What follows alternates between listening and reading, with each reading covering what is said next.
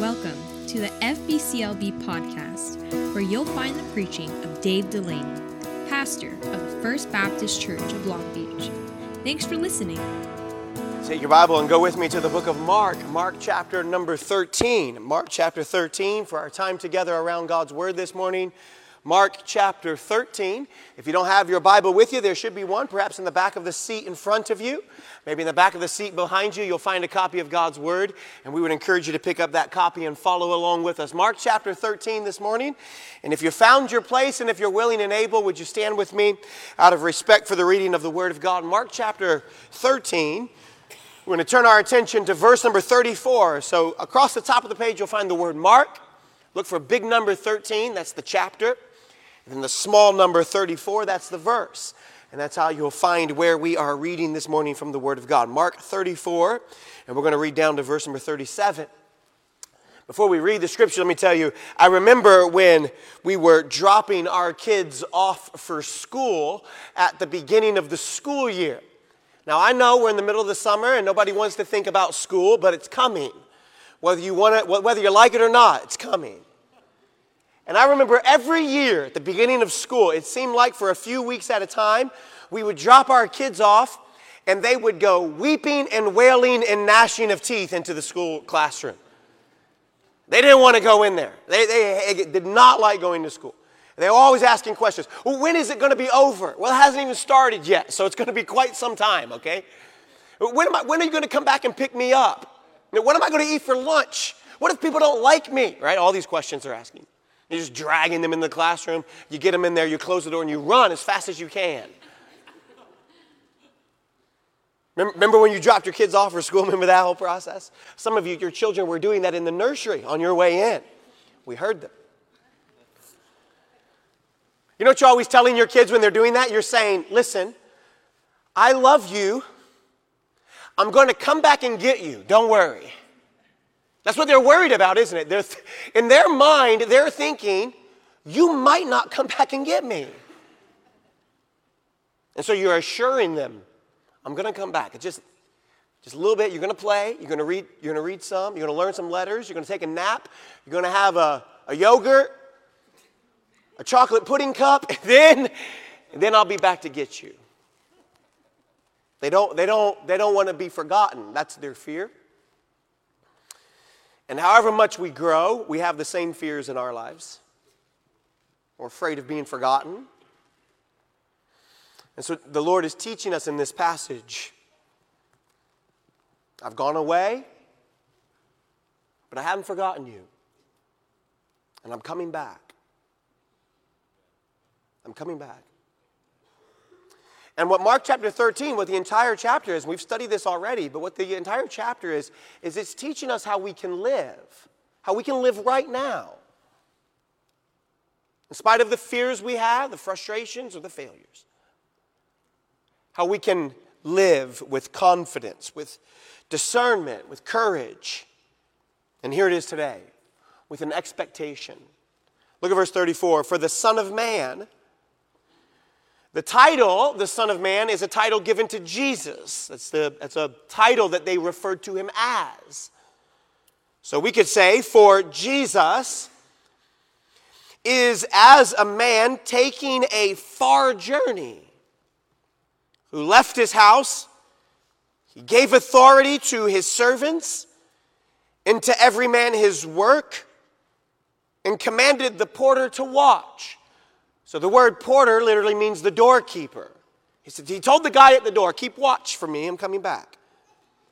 Look at verse 35. Watch ye therefore, for ye know not when the master of the house cometh, at even, or at midnight, or at the cock crowing, or in the morning, lest coming suddenly he find you sleeping. And what I say unto you, I say unto all. Watch. Watch. The word watch literally means expect this to happen. Live with this expectation. Jesus is coming back. Live with this expectation. Jesus is coming to get you. He hasn't forgotten you. Live with this expectation. You will see Jesus. You will see him again. Our Heavenly Father, I pray that you would use your word in our lives and give us what we stand in need of. Father, I pray that you'd speak to my heart. Father, give me an anticipation, a proper expectation. Remind me you haven't forgotten. And in Jesus' name we pray. And all the church said together, Amen. Thank you for standing. You may be seated. We do not know what the future holds. We can't even begin to guess what the future may hold. But as uncertain as the future may be, we can have an expectation and an anticipation that God is ruling, that God is reigning, that God is working it all for our good. Now listen, he doesn't say that it is all good. He says he works it all for our good. He takes every moment of your life, however difficult, however hard, however dark, however terrible, however painful it may have been or may be. And he uses it for our good. No matter how uncertain tomorrow may look, God holds tomorrow.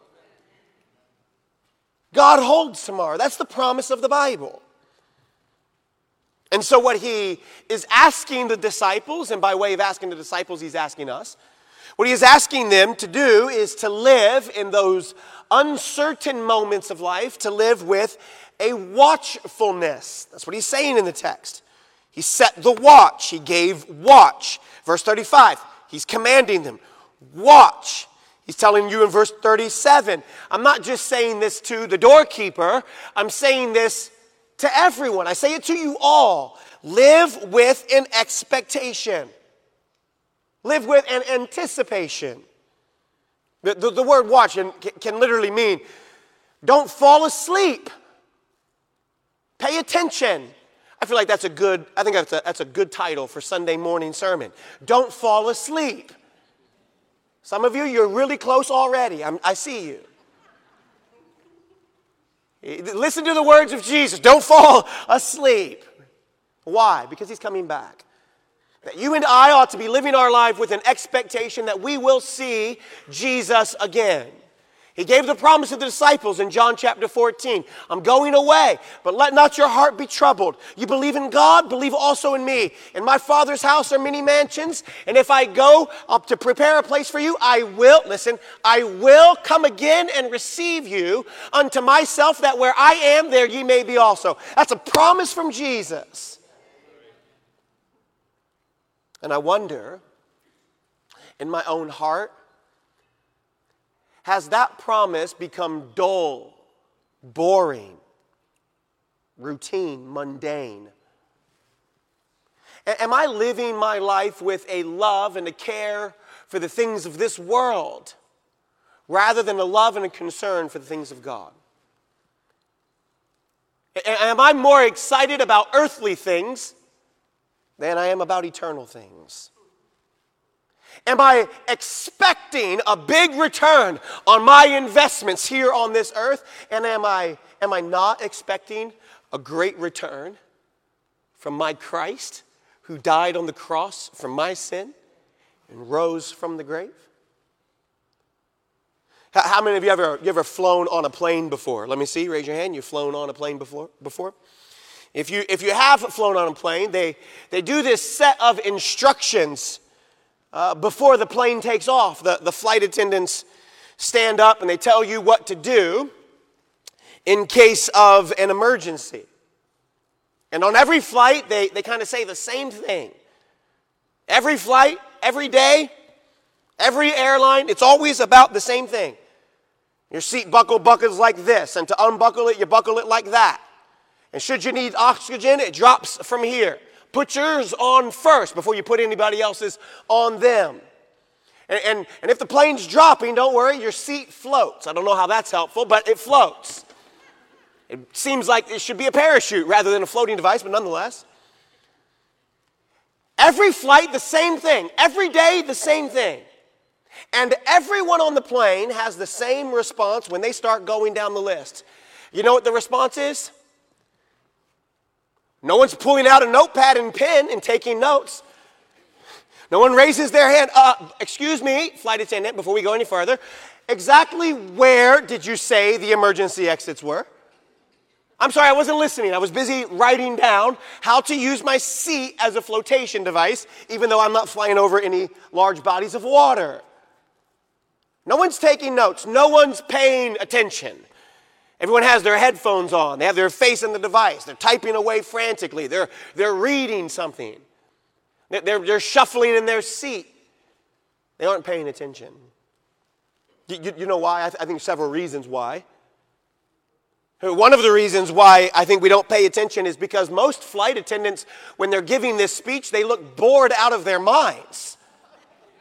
They're like emotionless. Just doing it very quickly. Here, it drops here, clicks here, goes there. That's it. It's all you get out of them. You're not getting anything else. No one's shaking. The plane might be on fire. Imagine. Well, okay, I'm listening. I think another reason is everyone's been on a plane before. You're used to it. I think the main reason why we don't pay attention is we think it doesn't matter. It doesn't matter. It won't happen to us. It won't be me. And I think the same way in which we grow deaf to the instruction of a flight attendant, we grow deaf to the warning of Jesus. I am coming to get you. So watch for me. Watch for me. Live for me. Pursue me. It's the most frequent commandment in the Bible, as a matter of fact. There's 260 chapters in the New Testament. Of the 260 chapters in the New Testament, there are 318 references to the second coming of Christ.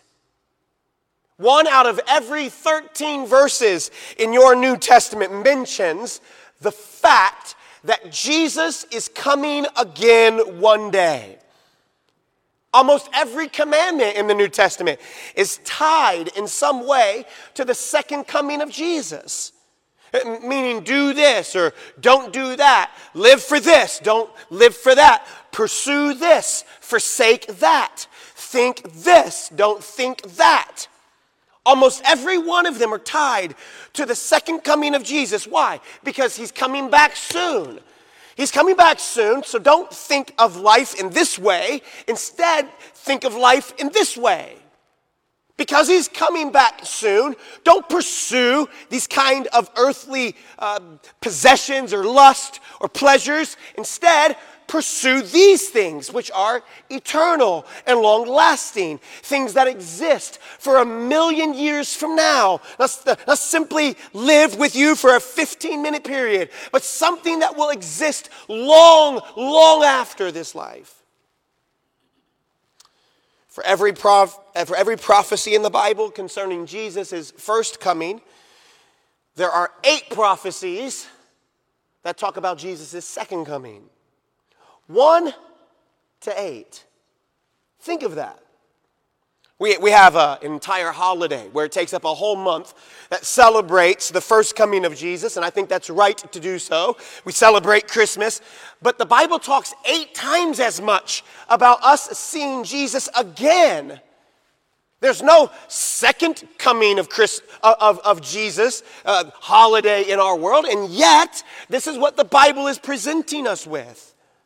You say, well, Pastor, why does the Bible talk about it so much? Because it helps to keep our balance in the Christian life. It helps us to check our heart and check our passions and check our pursuits. It calls us to question just going through the course of life in routine and mundane ways. It calls us to fight against the stream of this world, that you and I are not just to float in the direction that the world takes us. We aren't like every other fish in the stream. We're called to fight the current, to believe in Christ, to hold to His word, to pursue Him, to love Him. And not just love Him on a Sunday morning, but to love Him every day of every week, of every minute, to love Him with all that we are, mind, soul, spirit, strength. To love God in this way is the greatest commandment that's ever been given, Jesus says. I think it talks of this so much in this way because the Lord knows how prone we are to wander. That's what the songwriter says. Prone to wander. Lord, I feel it. Prone to leave the God that I love. How easy we get pulled into the temptations of this world. How easy it is for us, like Pilgrim, to step off into the field of distraction. To take our eyes off of the prize that we are moving toward a holy city whose builder, his maker is God. And how easy we on our journey forget. And Jesus is coming back.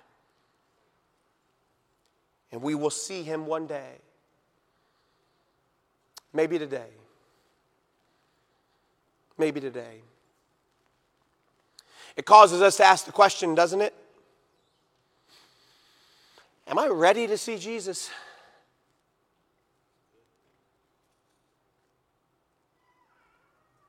Would I be happy seeing Jesus face to face before the end of the day today? There's two ways that you will see Jesus according to the Bible.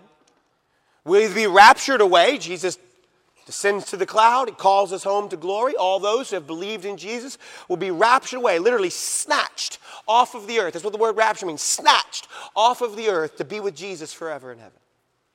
So we're either raptured away, that's the event that's talking about in the text that we just read a moment ago, or we'll go see Jesus a more natural way, which is by death. The Bible says for the believer, to be absent from the body is to be present with the Lord.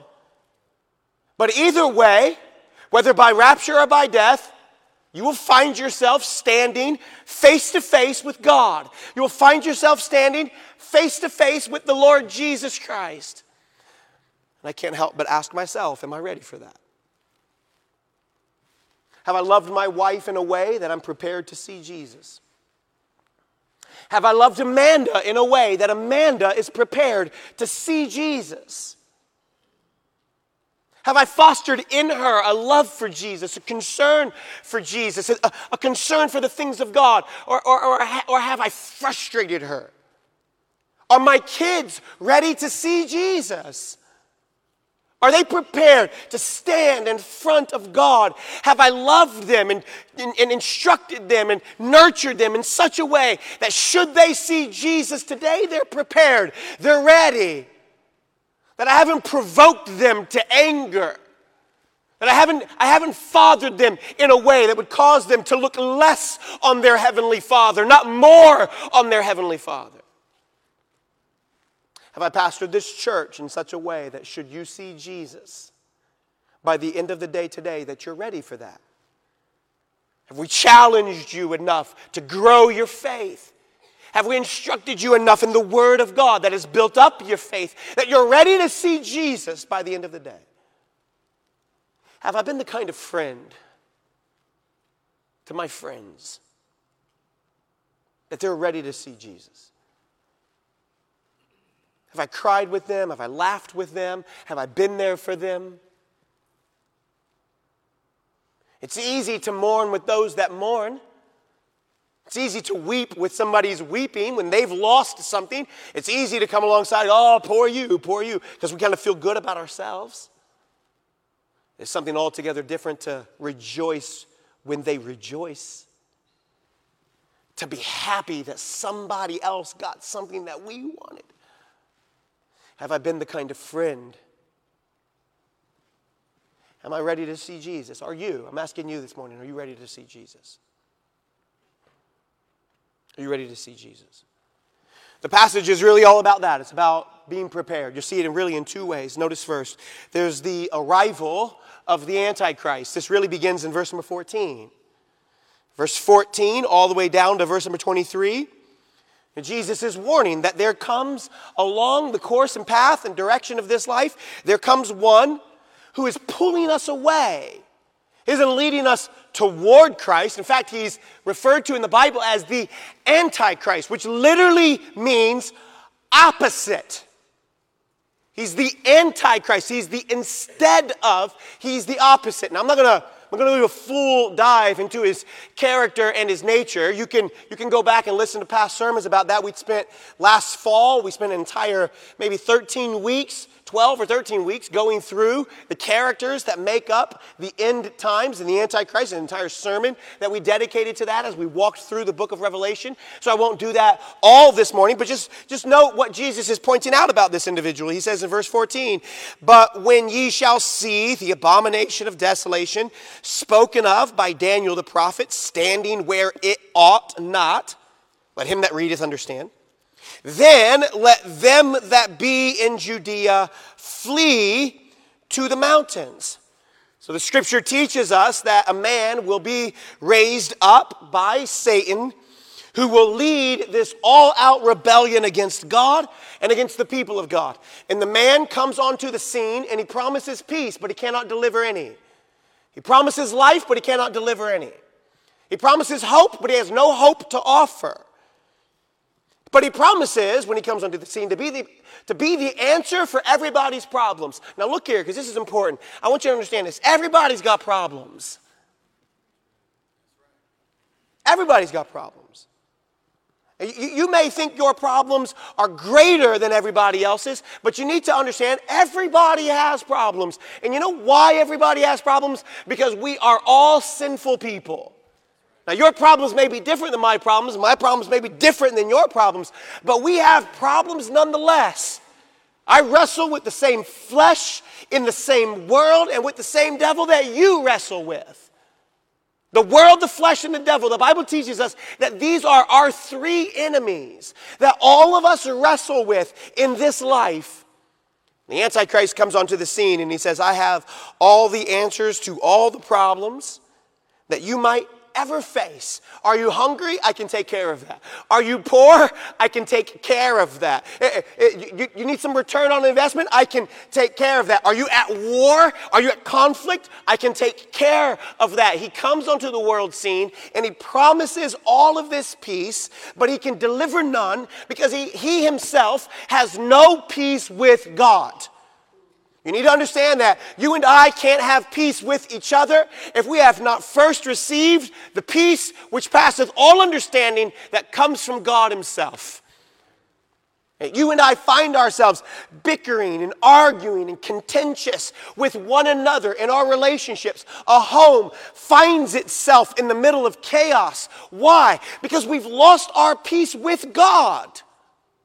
Only by pride cometh contention, Solomon says. So when there's bickering or fighting or chaos, it's because one or both or all of us are responding with selfishness and pride, which is a sin. And we aren't responding with a Christ-like spirit, one that serves others, that loves others, that gives to others, that puts the needs of somebody else ahead of the needs of ourselves. The Antichrist, he promises these things, but he can't deliver it.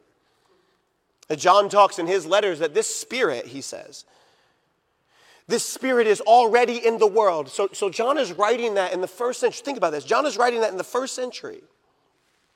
He's saying even in the first century, that spirit was already there. Well, if that spirit was already there then, trust me, friend, that spirit is many. That's what he says later. That spirit is many where we are today. In fact, John says anyone who denies Jesus, anyone who hears the message of Jesus, the word of Jesus, knows the will of Jesus, the plan of Jesus, anyone who knows what Jesus has asked for them and from them, but says, no thank you, has been given over to a spirit of Antichrist. It's an opposite spirit. I know what Jesus wants. I know what Jesus says. I know who Jesus is. I know what Jesus has done. And I don't care. I'll do my own thing. I'll go my own way. I'll serve my own God. I'll do what I want, when I want, with whoever I want, and nobody will tell me any different. The Bible says that spirit is a spirit of Antichrist. That's a spirit that is opposite of the spirit that Christ had.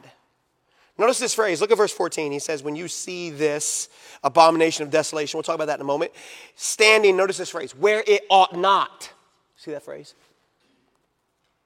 Where it ought not to stand. So what Jesus is aiming at here is he's reminding the children of Israel, he's reminding the Jews that were listening about the commandments that had been given to them at the very beginning, Exodus chapter 20. You're given the 10 Commandments. How many of you ever heard of the 10 Commandments before? Let me see. You've heard of the 10 Commandments. How many of you know the 10 Commandments? Let's see. Don't be careful. I might ask you.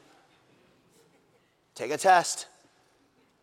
Man, maybe I could get 6 or 7. I don't know if I get all 10. Do you remember the first one, though? No other gods before me. That's the first one. You think the Lord doesn't know how prone we are to want to serve everyone or anyone, even our own selves, before we serve Him? No other gods before me.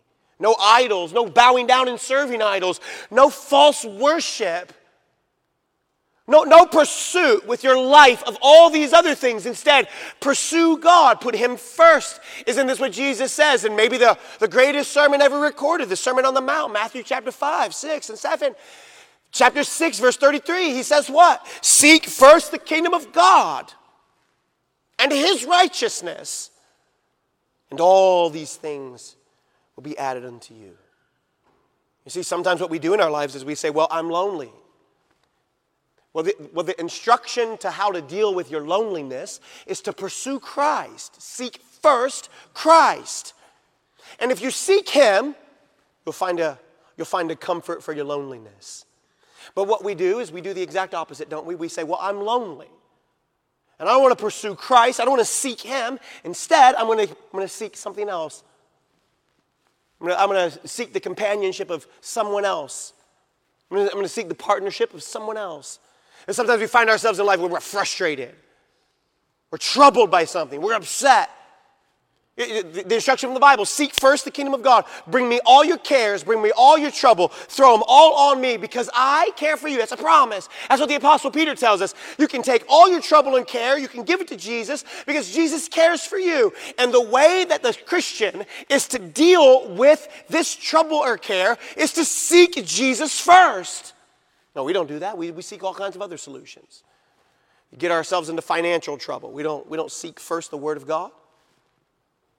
Start ringing up credit cards, all kinds of debt, get out of control spending. We find ourselves in a deeper pit than we were when we began. All because of what?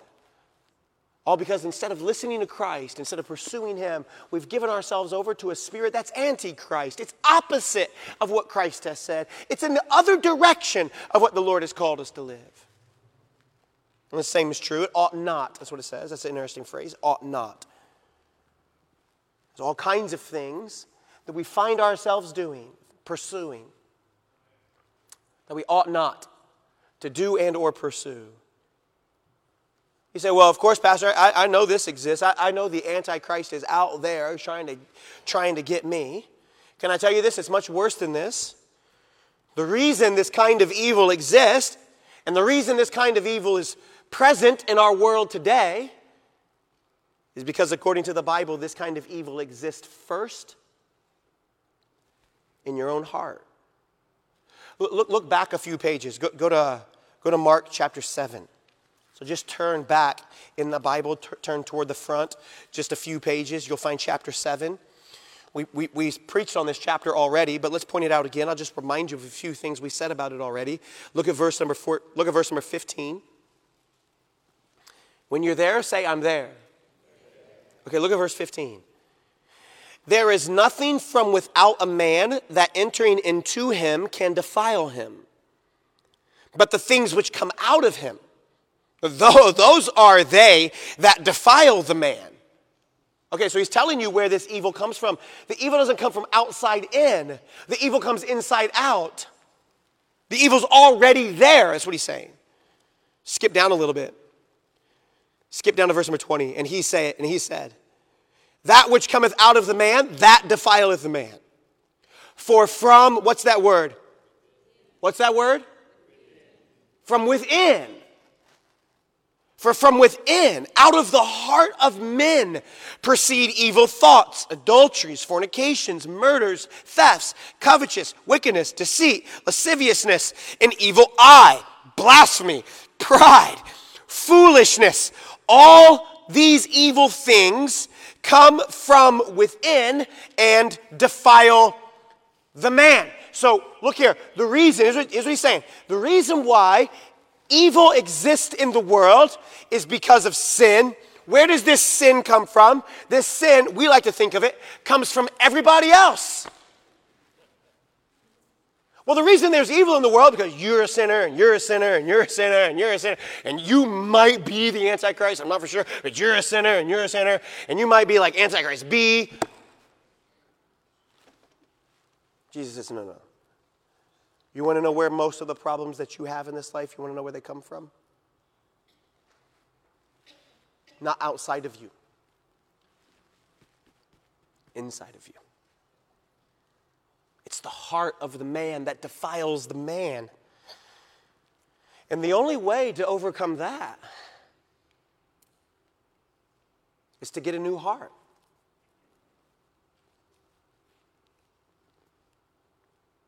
This is what Ezekiel says. Ezekiel chapter 36, God promises this, I will give you a new heart.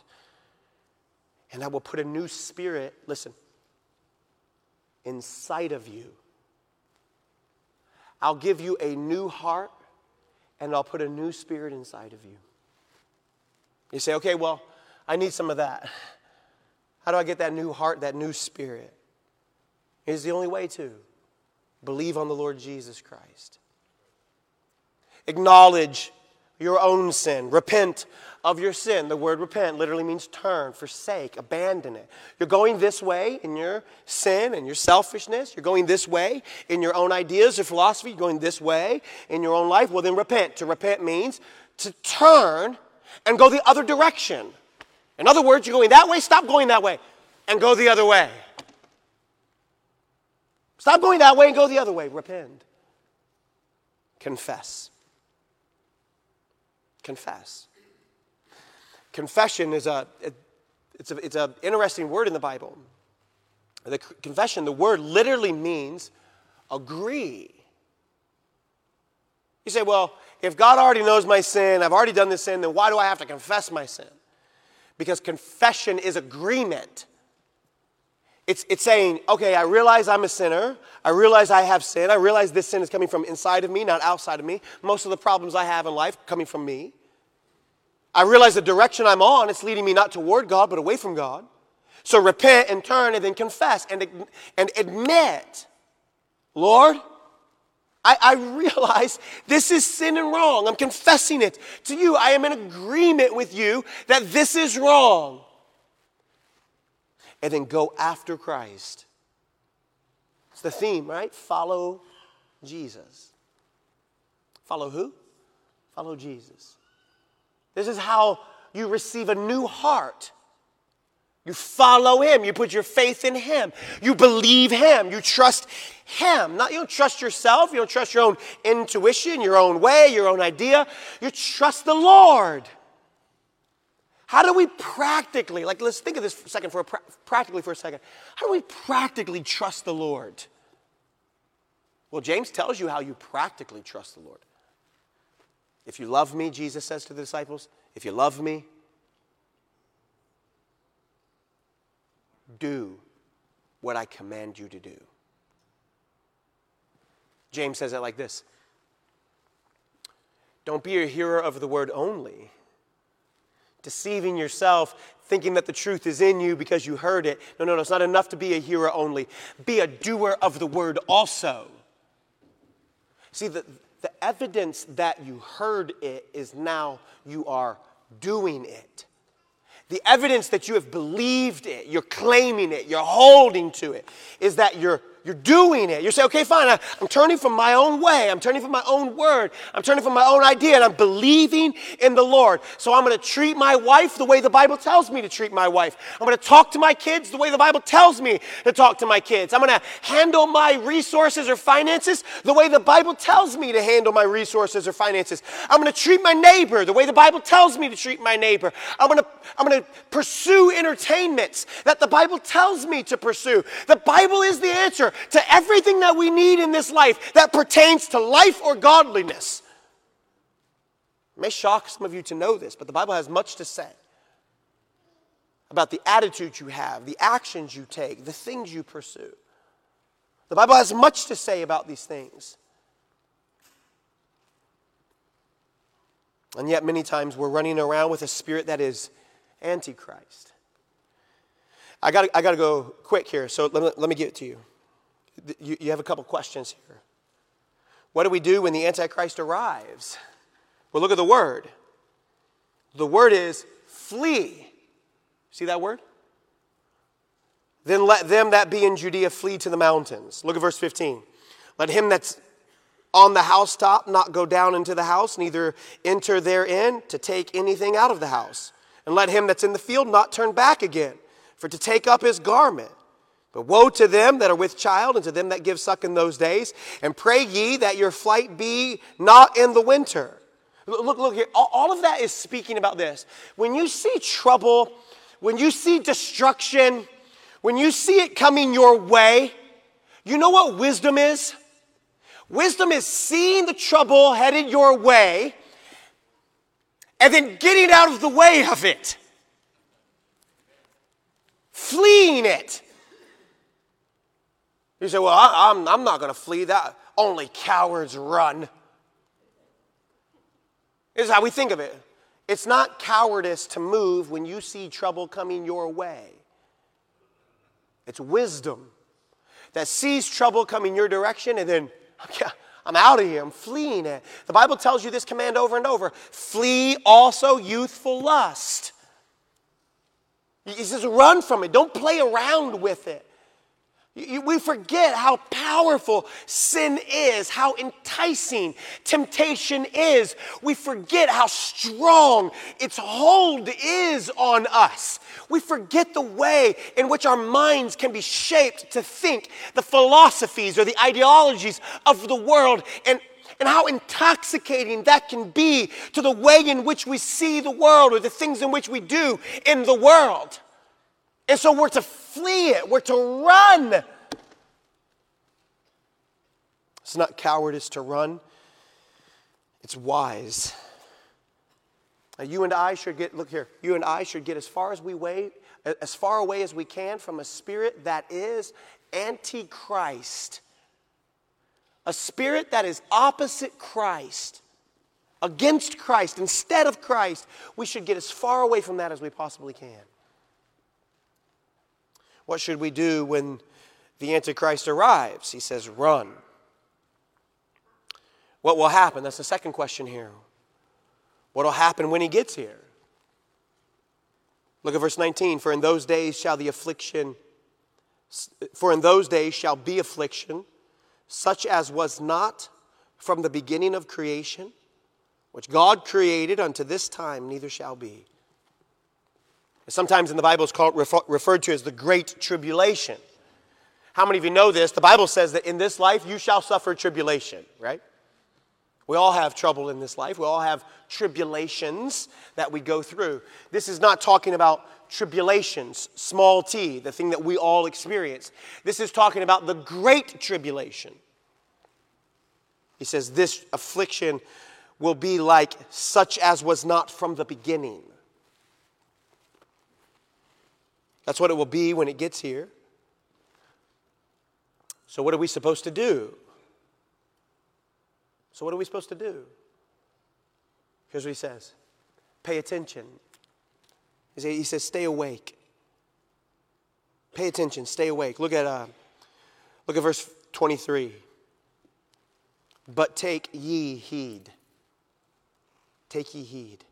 He says that. He says pay attention right on the heels of saying there are many people who come along in your life who claim to be Christ, but they are not.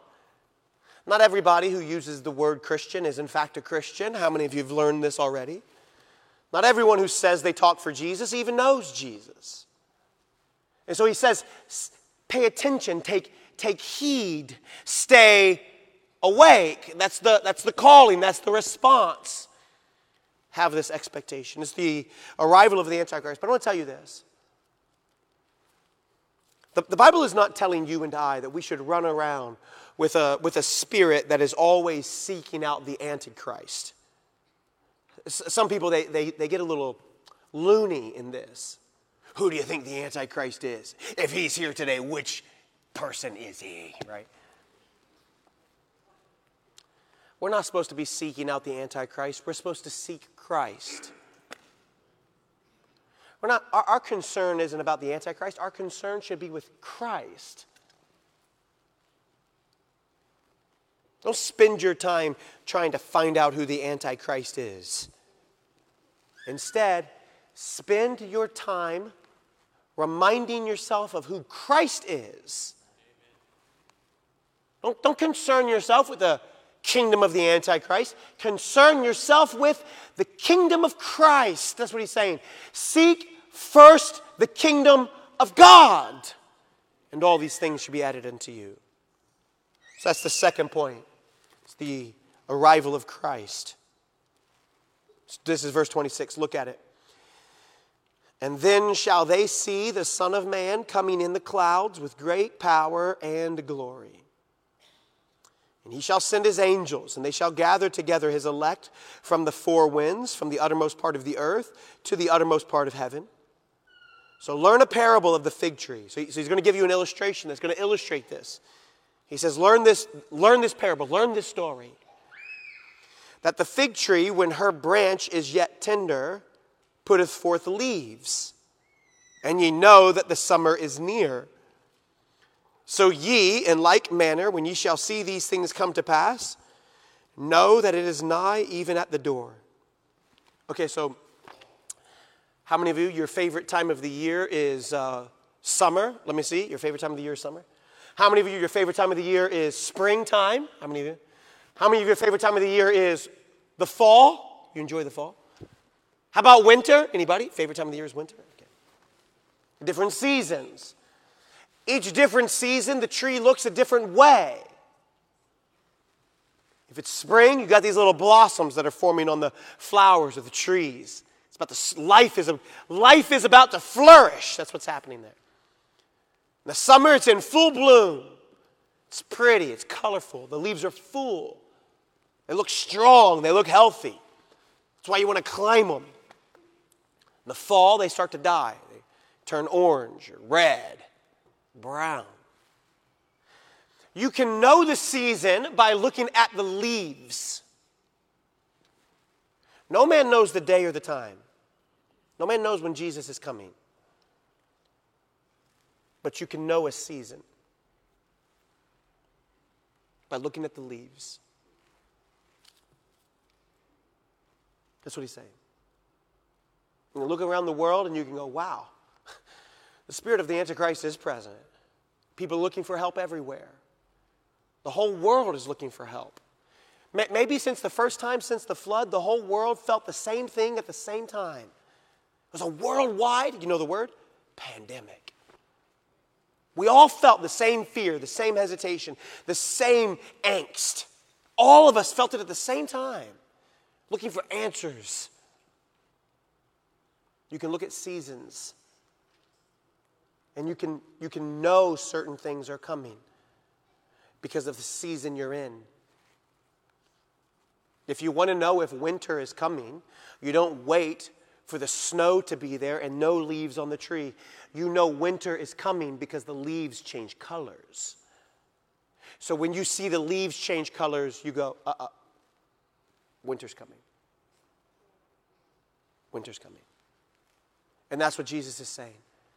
Jesus is saying, you can, no matter the season you're in, you can know certain things about me. Here's what you can know about Jesus. First, you can know that because of Jesus, there's hope in suffering. Because of Jesus, there's hope in suffering. That's what he says in verse 26. Look at it.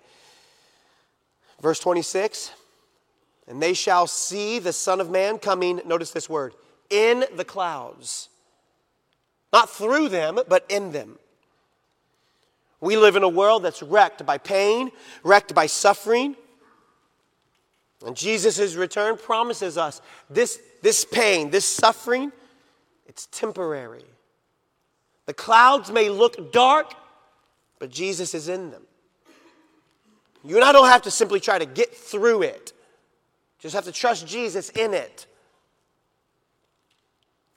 You know, you could probably endure most things if you know when it's going to end. I can put up with a lot if I know, okay, there's an ending to this at some point. Sometimes when you're in pain, you know what you need to do? Remind yourself it's a season. It's a season. If you're lonely, it's a season. If your body is racked with some kind of illness, it's a season. If you lost a loved one, it's a season. If your marriage is going through difficulty, if your parenting is going through difficulties, it's a season. It's just a season. The lie of the devil is that he wants to convince you that the way it is the way it'll always be and there's no hope for you. So you might as well just give up. Now, the promise of Jesus is there's always hope. There's hope in suffering. There's hope in suffering. And with Jesus, there's power to forgive. It's really what he says in verse number 7. Notice he sends his angels to gather the elect from the four winds, from the utmost part of the earth to the utmost part of heaven. You remember, why are they suffering? They're suffering because they're scattered. They're running. Remember the instruction? Flee Judea, flee Jerusalem. Don't go back and down in your house and get your possessions. Just get out. Trouble is on its way. God's people were scattered. They were hated. They were maligned. They were abused. They were done wrong. When somebody does us wrong, what do we want? We want justice. We want to put them in their place. We want everybody to know how wrong they were. Not how wrong we were, how wrong they were. And you know what we become? We become focused on righting the wrongs. We're given over to it. It becomes an obsession. And the Bible calls that obsession bitterness. The Bible says bitterness is like a root. Starts like this big. But it grows up and it chokes out all of life. So the bitterness that we allow in our heart towards someone who's done us wrong, it isn't choking out their life. It's choking out our lives. Someone rightly put, bitterness is the only pill that I swallow, hoping it poisons someone else. I'm the one staying there awake at night, angry, so mad at that person. They're the ones sleeping. I'm the one obsessed. I'm the one trying to right every little wrong that I may hear. I'm the one frantically posting, passive aggressively. They're the one just enjoying life. And because of Christ, we have the power to forgive. You or I do not need to right every wrong. Why? Because Christ is coming. He will right every wrong when he gets here. He takes care of it. Lewis says he makes all the bad things, the sad things, and the mad things, and he makes them untrue. He undoes it all, and he fills our heart with gladness. He fills our heart with gladness. You see, you and I, we're so prone to focus on the bad things, mad things, and the sad things. And we want to fill our own hearts with gladness, but we can't. We weren't meant for that throne. You and I, we aren't saviors. We aren't rescuers. We aren't God. Last thing, and we got to go. Because of Jesus and because he's coming again, we can have hope in suffering. We can have the power to forgive. We don't have to live with bitterness. Third, because Jesus is coming, we should be ready. The story in the text that we started with was that the Son of Man, Jesus, is like a man who's gone away on a far journey. He's left the order and care of his house to servants, to different people. He's told a doorman to keep watch for him. I'm coming back. I'll be back. I'll be back. He's dropped us off at the school of life. I'm coming back. In Matthew's gospel, on this same account, Matthew says that Jesus says that the Son of Man, he himself, he comes like a thief in the night. You know the thing about a thief coming? The thief never calls ahead. Wouldn't it be great if the thief made an appointment? Friday night, about 1:30. I'm going to come take your TV. Just FYI. What would you do if you knew that? You'd say, come ahead, Buster. I'll be sitting here with my shotgun waiting for you.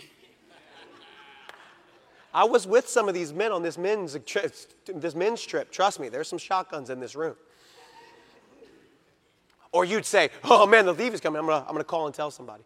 You know what you'd have? You'd have a readiness. You'd have a readiness. Now, Jesus didn't give us an appointment, but he gave us his word. I'm coming back for you. Are you ready? Are you ready?